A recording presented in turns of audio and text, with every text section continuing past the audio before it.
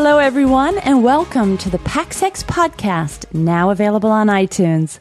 This is episode 7 of the show where we talk about everything to do with the passenger experience. I'm Mary Kirby, and I'm joined by my co-host, Max Flight. Max, how are you doing? Hi, Mary. Nice to talk to you. Got a bit of a cold going, so hopefully that won't alter my voice too much. Now, is it true? I understand you're calling from the Runway Dubai studios? Not just yet. I'm heading to Doha tomorrow and then onward to Dubai. So we'd probably record from Dubai next week. I am going to Aircraft Interiors Middle East, and I really can't wait to be on that show floor and talk to all the vendors. As you know, Max, the aircraft interior space is heating up in a major way. And it's one of the reasons why we have our guest today joining us, because she is an expert in the field of aircraft interiors. So I'm looking forward to chatting to her. But yeah, busy days, Max. Yes, for sure. But before we get started, of course, we would like to thank Lumexus for sponsoring this week's podcast. Lumexus is widely known for providing its fiber-to-the-screen fiber optics based in-flight entertainment on Fly Dubai's 737s. It's also deploying the system on Turkish and Trans-Aero wide-body aircraft, and it's working with Boeing for line-fit offerability.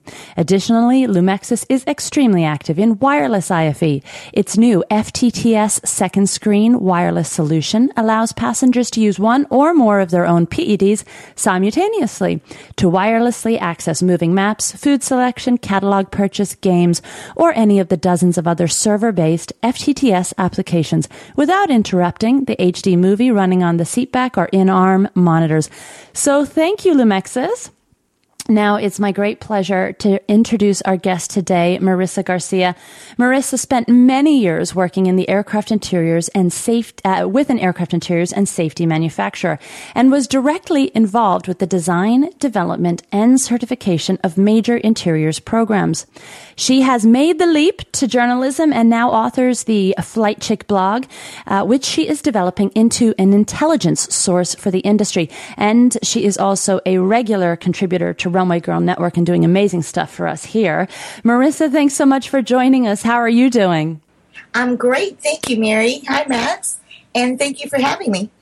Hi, Marisa. It's great to have you on the show. I've been enjoying the Flight Chic blog. It looks like you're off to a great start with that. And we're seeing a lot of fantastic content coming into this space these days. Yeah. Well, thank you. Yes, I'm really enjoying it. All right, well, let's take a look at some of the top PaxX news stories making the headlines this week. Firstly, we've talked about how Ryanair is trying to improve their passenger experience. Certainly they have a number of long-suffering passengers. But the carrier has also gotten very social. Marisa, I understand you've been keeping an eye on Ryanair's activities. What can you tell us?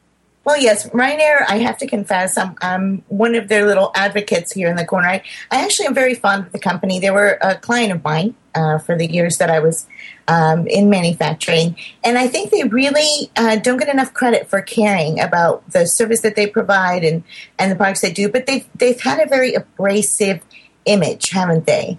And now they've realized that it's time to get more social, more in touch with their customers.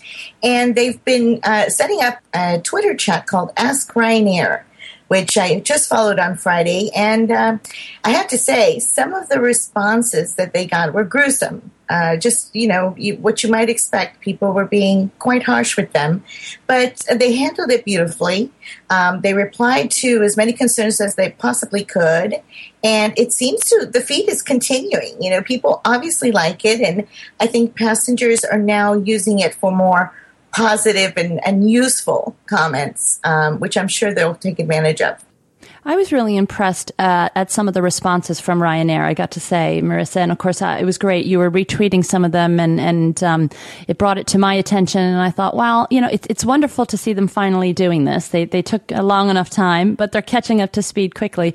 But they were actually providing useful information to passengers. Some of these airlines that are on social media, a lot of it is just kind of managing, the complaints, etc. But Ryanair was really trying to make an effort to point people in the right direction when they would have questions. And I thought, wow, what a change in tune from our friends in Ireland. Yes, I think they're turning a new leaf. So I guess it's a 5-leaf clover now. Oh, yes. Love it. Max, what do you think? I'm curious to know about their timeliness, the timeliness of their responses, because people in social media have an expectation that when they ask a question or bring an issue up, that people expect kind of immediate response. Do you think a Ryanair is kind of, meeting those expectations? I think so. I think that they're really committed to doing it.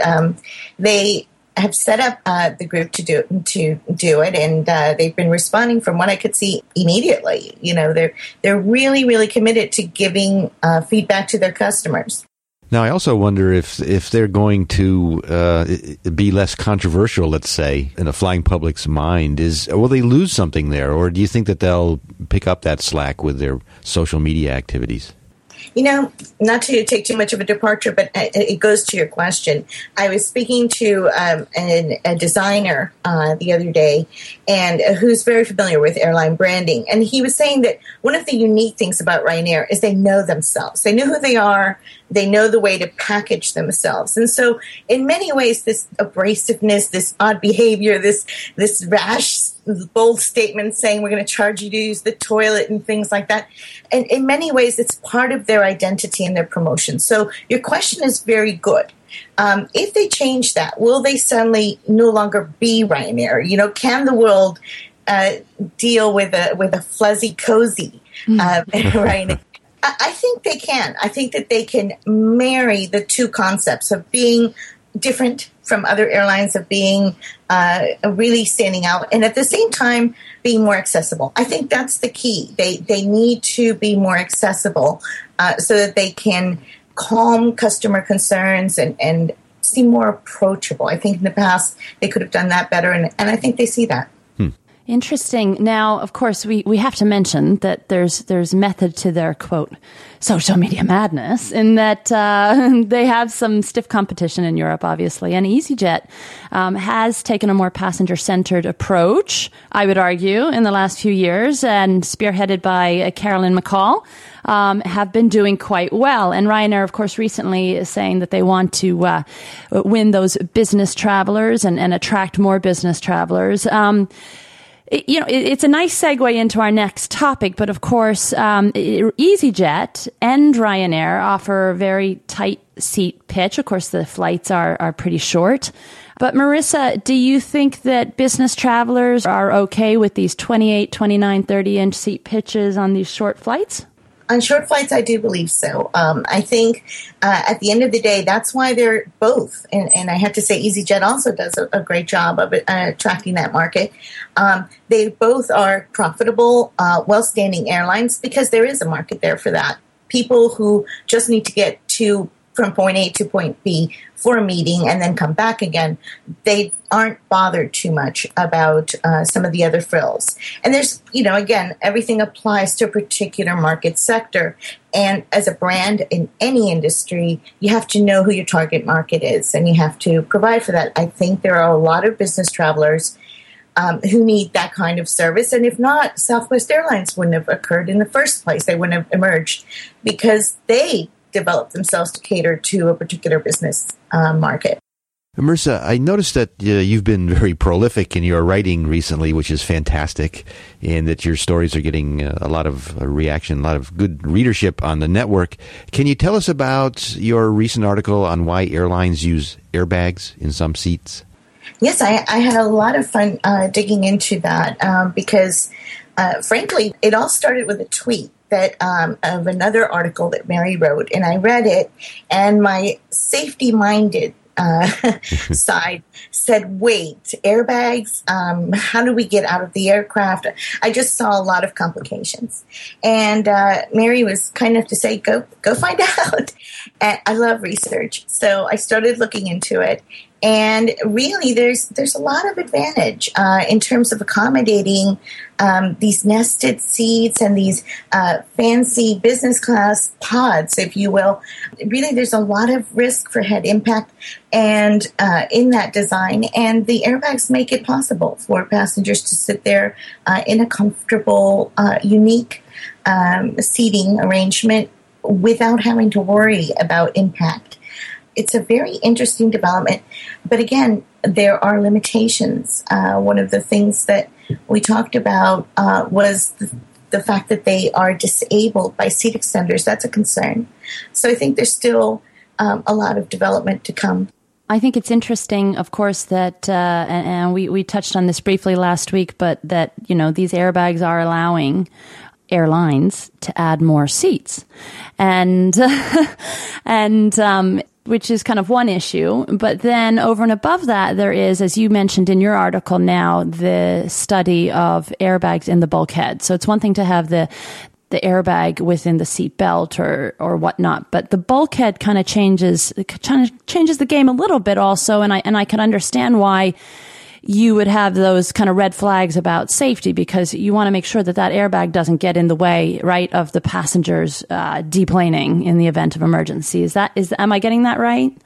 Yes, that was one of the concerns. And I did find out that the seat bags that are currently in use, again, the seat ones, the seat bags in the seat belts, they deflate in 10 seconds. So conceivably, there's no problem for egress. But there is another concern with the bulkhead ones. And it's when I saw the picture that you had on there, I thought it was too dinky. Reaction. Just from, if you compare the picture of the airbag that's in the seatbelt, the size of it, and the volume of protection compared to what was illustrated. And I know that was a graphic concept drawing, but still. Right. I asked about it with some contacts that I have in the sector, and they also agreed that better just be a concept because they just seem too small. That looked very lightweight. So just to update our listeners what we're talking about, Zodiac Aerospace has been shortlisted for a Crystal Cabin Award. Now this is the kind of premier aircraft interiors awards of the industry. It's like the Oscars for the interiors industry. And it's a fabulous event, isn't it? And they hold it around the same time every year when Aircraft Interiors Expo in Hamburg occurs. And this concept has been shortlisted, and it was very, very interesting. And I'll include a picture in this post so people can see what we're talking about. But the actual physical airbag does not look anything like those airbags that are in the seat belts. It was quite lightweight looking. It is. I'm so glad that we're covering this, Max. The whole issue of seats, of course, it's an ongoing issue, an ongoing concern, and I literally just published another story written by Marisa here this morning. As passengers grow in size, is safety a concern, and do the regulators need to look at the standards again? Because as we've mentioned, those dummies are set at a certain standard, and yet passengers are getting larger. What do you think, Max? Yeah. There seem to be two issues, right? Safety and comfort. And they're somewhat interrelated, obviously, through the seat sizing and positioning and so forth. But they seem to be treated kind of differently. I guess the regulators are going to be interested or should be interested in it from a safety standpoint. And as we've said before, people are changing in size. And from a safety standpoint, we need to see that dealt with. Marisa, what are your thoughts on this? Obviously, as a person of height, I thought it was really, really interesting that I fall outside of that, quote, percentile. They go with percentiles and where people fit on average. Can you explain that a little bit about how they test against percentiles? Well, that's really what I'm trying to find out, to be honest. I mean, in theory, fifth percentile is fifth percentile of the population, the overall general population, or 95th percentile. These are the two standard concepts. But when you try to find out 5% represents what height and 95% represents which height, there is no consistent response. And that's a major concern to me. And that's why I want to understand it better. The same thing applies to width and to breadth of the person.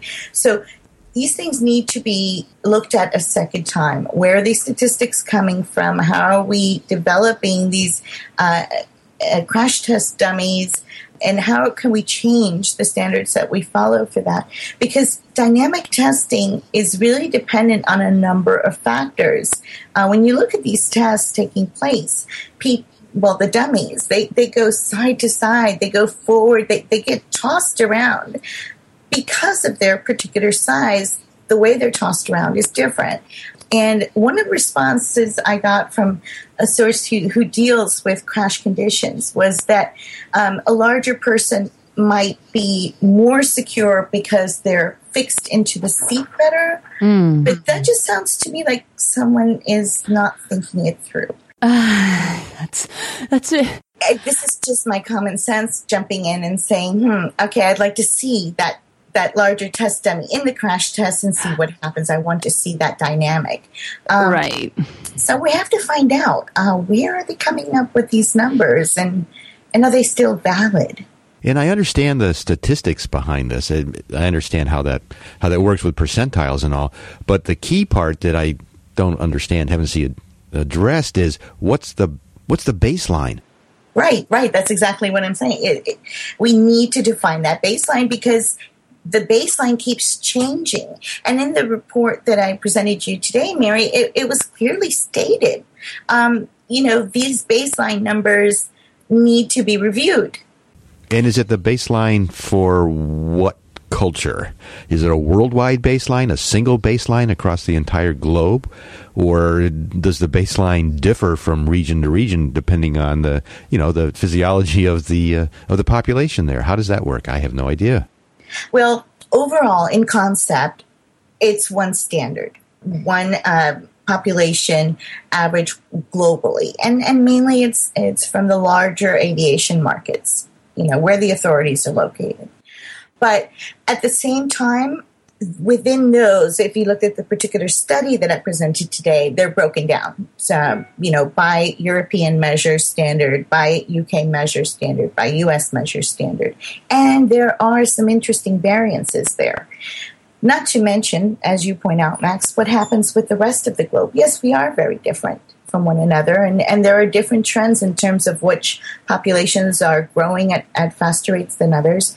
But the idea is, in any safety policy, is to plan for the worst, to look at the weakest point in any system, and to accommodate it, because we don't want to be reactive.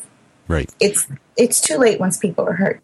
I want to just clue listeners in, and of course we are going to highlight this article as well. But the report is the anthropometric study to update minimum aircraft seating standards. Am I saying that right? I think so. Anthropometric. But one of the things that really stuck out for me is in the report where they say an additional inch of knee clearance to the back of the seat in front should be afforded to ensure that the knees do not contact the seat in front, i.e. the passenger should not be jammed in, and this improves ease of access and egress. Now, Marisa, as someone who's quite tall, that's very concerning to me because I have sat in seats where my knees are quite right up against the seat in front of me. I don't have that inch clearance, and of course, they're making seats more and more. They're getting quite tight,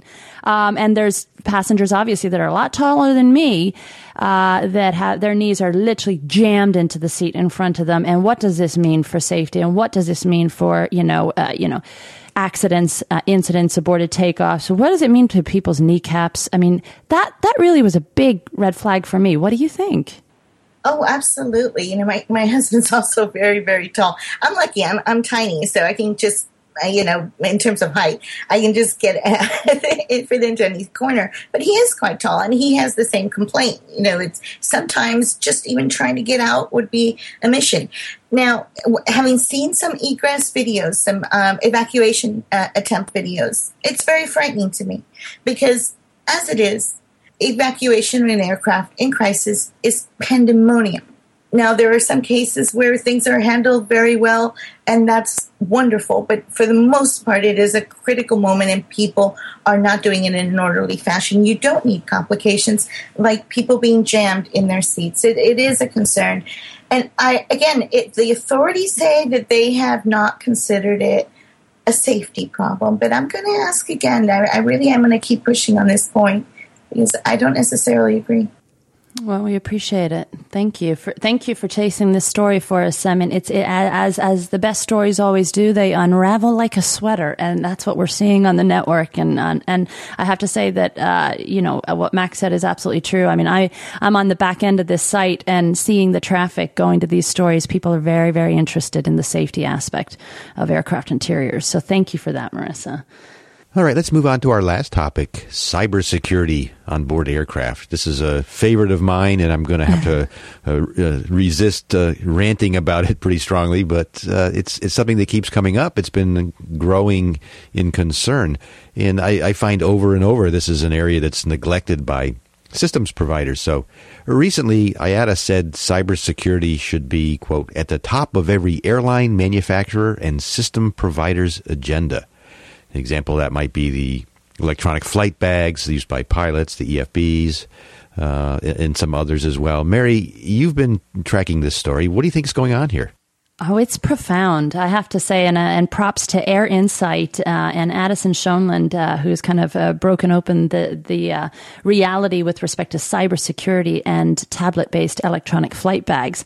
Air Insight conducted a survey of airlines and found that 57% of respondents are operating without a cybersecurity plan for their electronic flight bags. To me, that's quite jarring.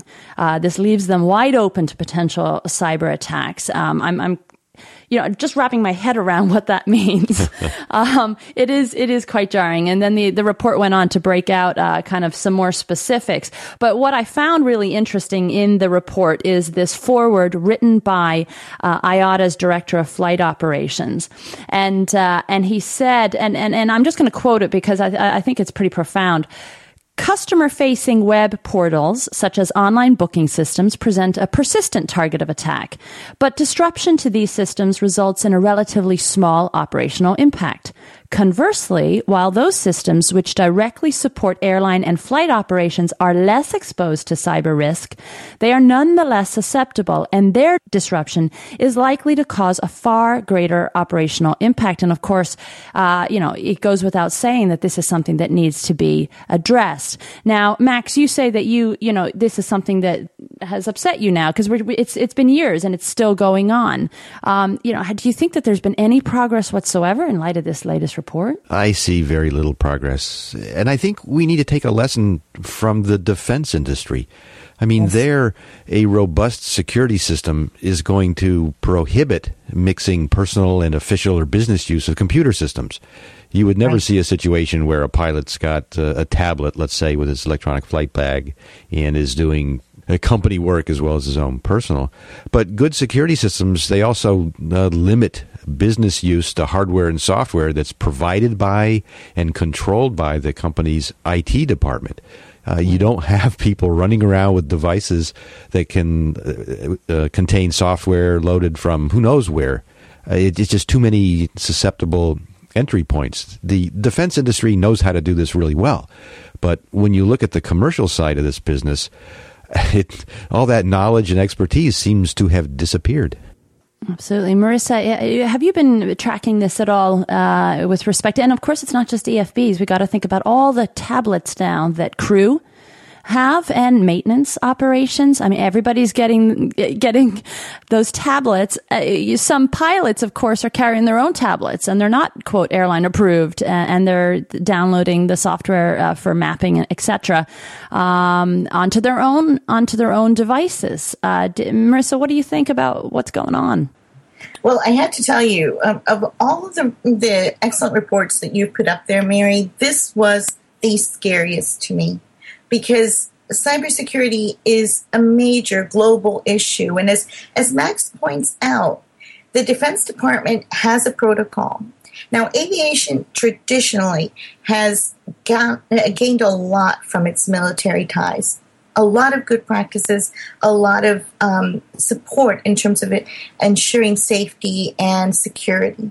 Why we don't do that in this application befuddles me. It just seems so logical that we should follow the best example and not take any risk. This is not a minor thing. Some quite serious harm could come from it. And part of it, I think, is awareness. I mean, as these new technologies come into the marketplace, it's just so tempting to embrace them into your business or into your professional life that you just want to get started and do it and get the value from it. And it's kind of difficult for most people to step back and say, okay, so what do I have to do, or what do we need to have in place to ensure that this is secure? People just don't do that. But that kind of thinking, I think, needs to be ingrained in the part of the manufacturers and the systems providers, so that, you know, when these applications, when this hardware is developed for aviation uses, that's sort of embodied in it, part of it from the start. Yeah, Yes. and sorry, go ahead, Marisa. Go ahead. No, I was just going to point out that I follow some chatter as well.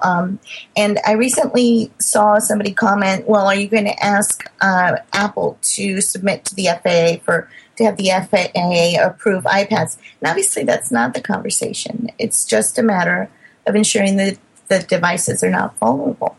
Yeah. Well, this is obviously an issue that we're tracking closely, but in tandem with this, we're looking at the use by pilots of in-flight Wi-Fi in the cockpit.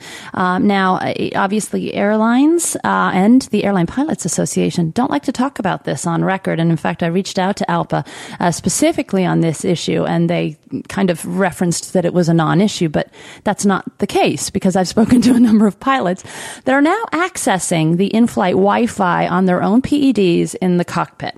And I think it was, I'm trying to think how many years ago, and Max, maybe you remember, where the Northwest Airlines pilots were using their laptops and the go-go Wi-Fi, right, and they overflew by an hour an hour and a half. Yeah, they went pretty far past their...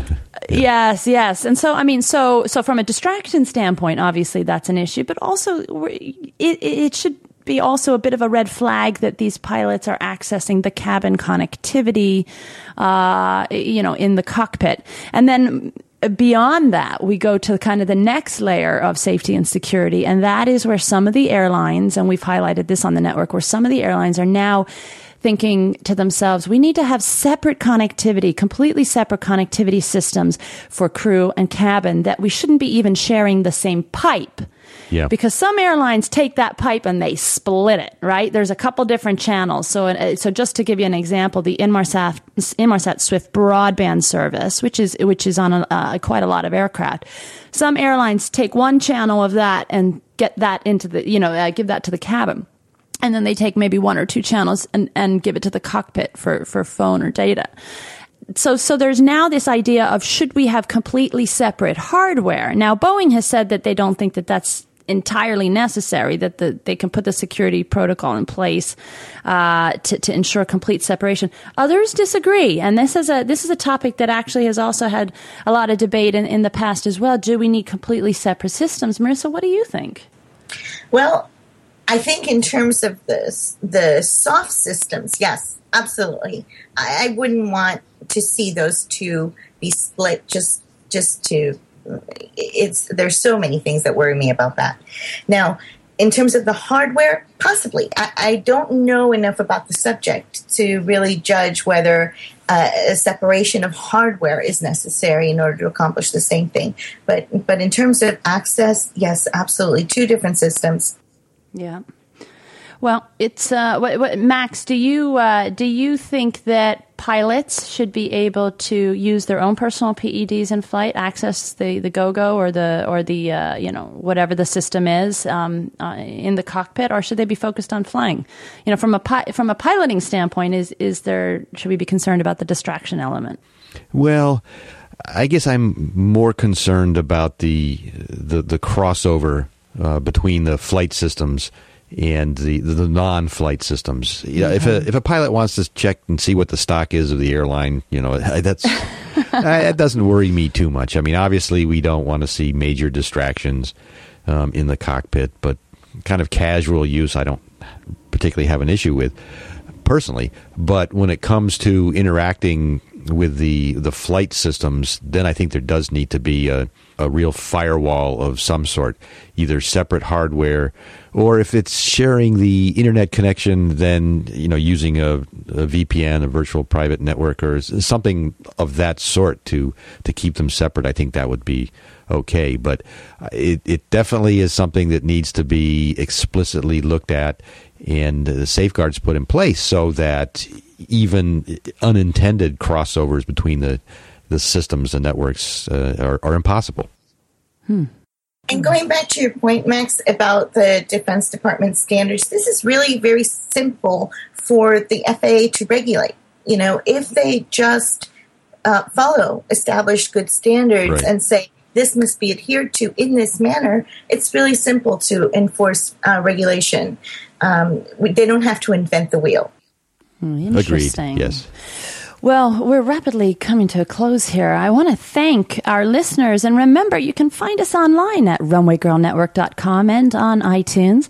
Be sure to follow all the Runway Girl Network activity on Twitter at @RunwayGirl.